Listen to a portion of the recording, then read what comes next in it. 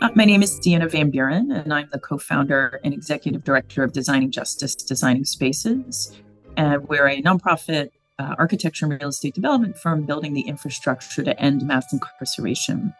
And we're an abolitionist organization. So we're imagining all the alternatives and all of the places and spaces that need to be built to address the root causes of that problem.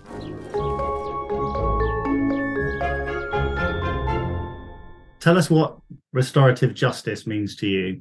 Yeah, that's kind of how the organization started, inspired by restorative justice. And so our understanding of restorative justice is that it's a philosophy, a reignited indigenous philosophy globally, right? Communities all over the world that said when a harm has been done in the community, it is about a breach of relationship, right? And that those relationships need to be repaired. We for many, many millennia could not afford to expel people from our community.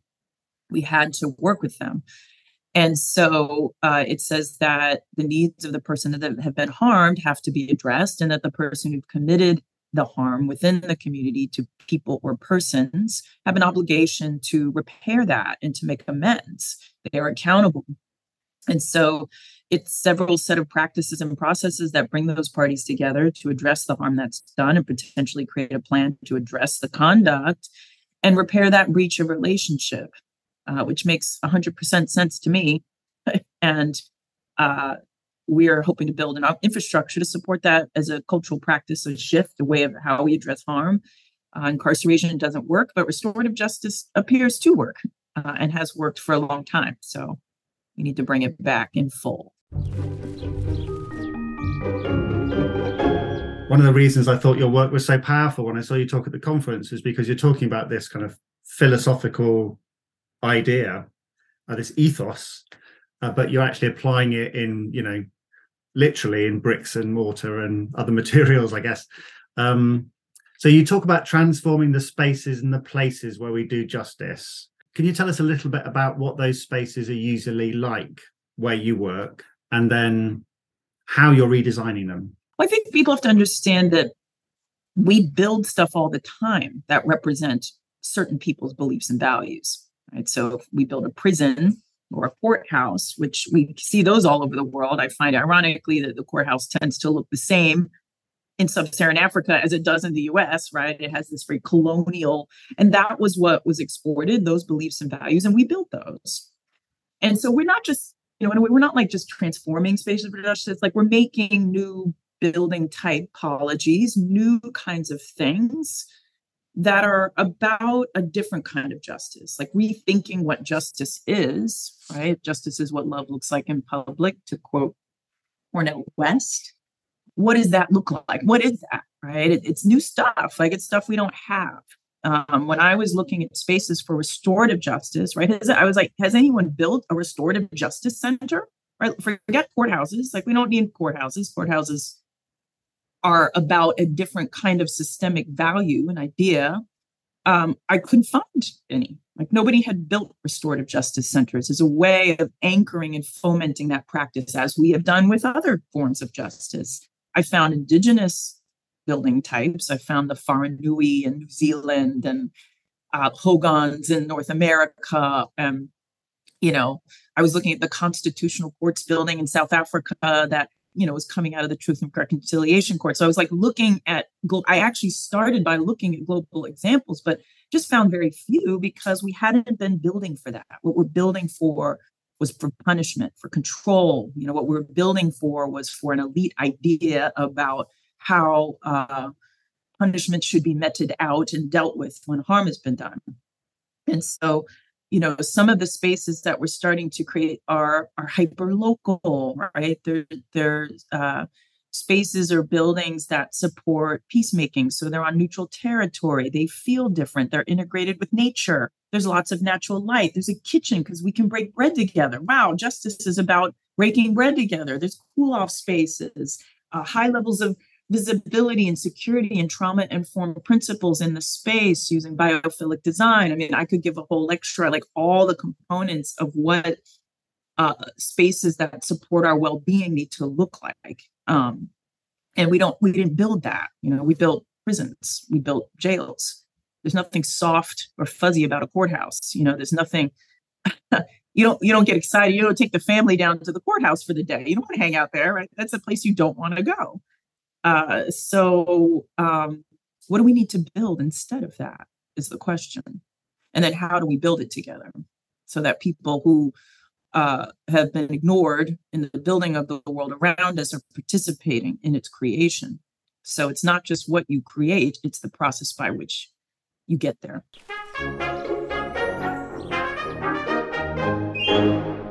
So talk us through an example of that. That I think the co-production of it is so key there, isn't it?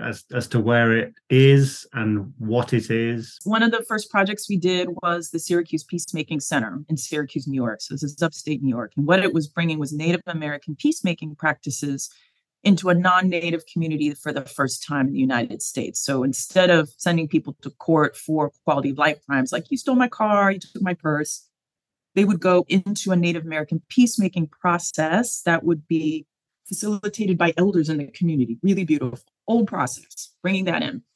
But you have to imagine it's a community that's never used restorative justice before peacemaking. So also, what does a peacemaking center even look like? I had never been to one. What is that? What is that?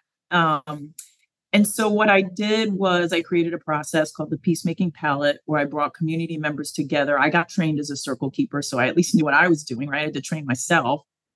And I guided them through a process that replicated a peacemaking process, but was really also about design. So I was like, we're passing the talking stick and they're sharing an image, a color that makes them feel at peace or at home. And then we did role play, using diagramming, which architects love to do, right? Really moving bubbles around and, this should go here. Well, what if we had a garden? We'll put it over here.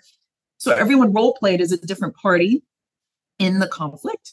And then they designed the ideal environment they would want to go to have that conversation. And I was able to take that information and understand, okay, this is what I'm hearing. Everybody's saying this, or people need these kinds of spaces. And then work with the community to figure out where, now that we kind of know what needs to be in it and what it might need to look and feel like, where does it go? And that was a process too, to sort of talk with folks about where a place or a site in the neighborhood where everyone felt safe going to would be. And in the end, we were able to take a old house that was a drug house near a school in neutral territory, according to the community, and turn that into a peacemaking center. And it's been very successful in creating community cohesion, because not just peacemaking happens there, but because the community was engaged and we got the site right, they're using it for tons of other things. The school was sending students over there. The most difficult conflicts the school has are being diverted. Rather than expelling and suspending people, they're going into peacemaking across the street. Kids were just coming by to hang out. The community was having engagement parties there and baby showers, and it became a kind of hub for them. And that's can happen, right? What does justice look like? It actually looks us communicating with each other, talking to one another, being together, building a different kind of safety that has nothing to do with incarceration. You spoke in your talk about Detroit maybe becoming the first US city of restorative justice. Tell us about that. Well, I'm hoping Oakland will be too, right? So, but yes, this is the vision. This is something we've been working on a long time, or thinking about, I would say.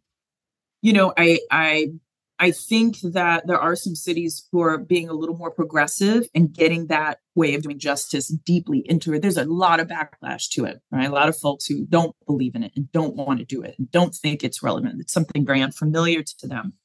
But in Detroit, we have a project we're calling the Grand at 14th Campus, which will be a creative oasis for social justice and have many things. But one piece it will have is a restorative justice center in it. And so working with restorative justice practitioners across the city of Detroit, understanding that they're trying to really implement this very deeply, and they need a place by which a neutral territory, again, right, that nobody owns, because not all restorative justice programs and practitioners agree, right, on the way to do it and all the things, but they need a place where they can go do trainings like our restorative justice space here in Oakland, right, where people can begin to practice and learn how to do it. And it's dedicated to that that way of being. So I'm hoping Detroit will keep going with that. I'm hoping Oakland, we have a new district attorney who, you have to sort of, it's the grassroots and the top roots coming together to make this happen.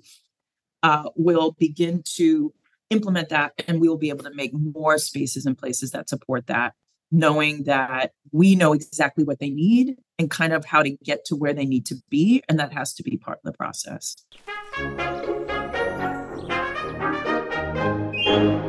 So I'm interested in your thoughts on designing for survivors as a kind of broad concept, because what you've just said there, it seems so specific to the community and the needs of the community and the culture and the history. And I wonder if there are any rules that work across all design jobs for survivors, or whether it's always going to be so different. Yeah, we have several buckets of work, and one of them is designing spaces for survivors. And when the spaces for survivors work is, in particular, is looking at in cases of severe violence. So the Peacemaking Center was really more about lower levels of conflict and harm.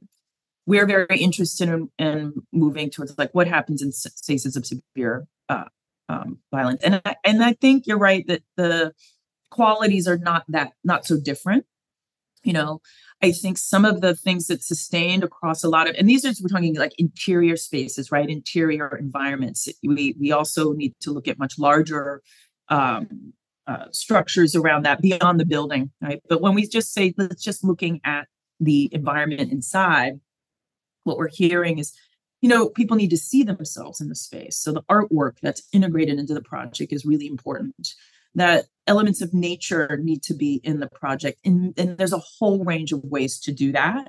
And working with the community to figure out what works, what speaks to them, and particularly the art and the sort of natural aesthetics is critical. People need to know where they're going, right? There needs to be no confusion about where my space is, where I'm supposed to go and follow. So we call it wayfinding. It needs to be very, very clear. People need to have visibility. Like I need to be able to see where I'm going. It's very traumatizing if there's solid doors and I don't know where that door goes. And I can't see the door, right? My back's to the door. There's a lot of those pieces. People need control over the environment. I need to move my chair, turn on the light, change the temperature. All of that helps people. You need objects of comfort, both visually and physically, whether that be pillows or things to touch, right? It's a somatic, right? How does the environment support our ability to regulate our nervous systems through what we see and touch and feel? Very, very important. The operations of the facility, critical. Like who's greeting you? What do you, is there hospitality? Would you like some tea and coffee? There's always a kitchen, right? You always have to provide hospitality for people. So there's like a whole mix of things that we're trying to quantify and create a toolkit for, so that people really understand these are the components of creating trauma-informed spaces, regardless of whether it's violence, regardless, like people who are really traumatized backgrounds. All of us carry trauma, but many of the folks we're working with are really dealing with, a lot more to metabolize than some others. And they deserve the best quality environments to support that, as opposed to what happens now where they have the worst quality environments to do something that's so deeply emotional and intense. I mean, can you even imagine? So how do we do that? And yeah, so far we're successful in getting some built and are working on getting some more built.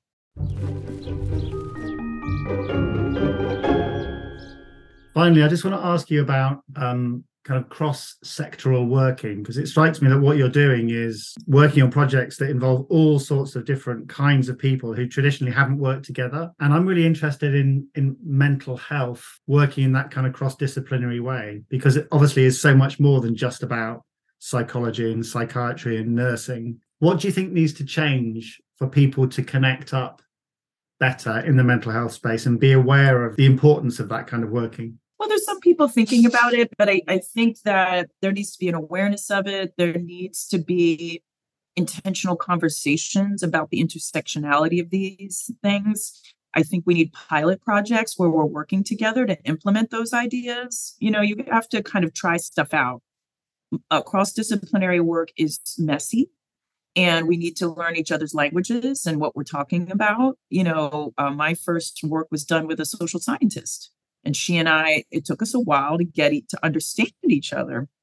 But when we did, what we were able to do was pretty fantastic because we were integrated our different ways of thinking and approaches to actually do something that was very holistic.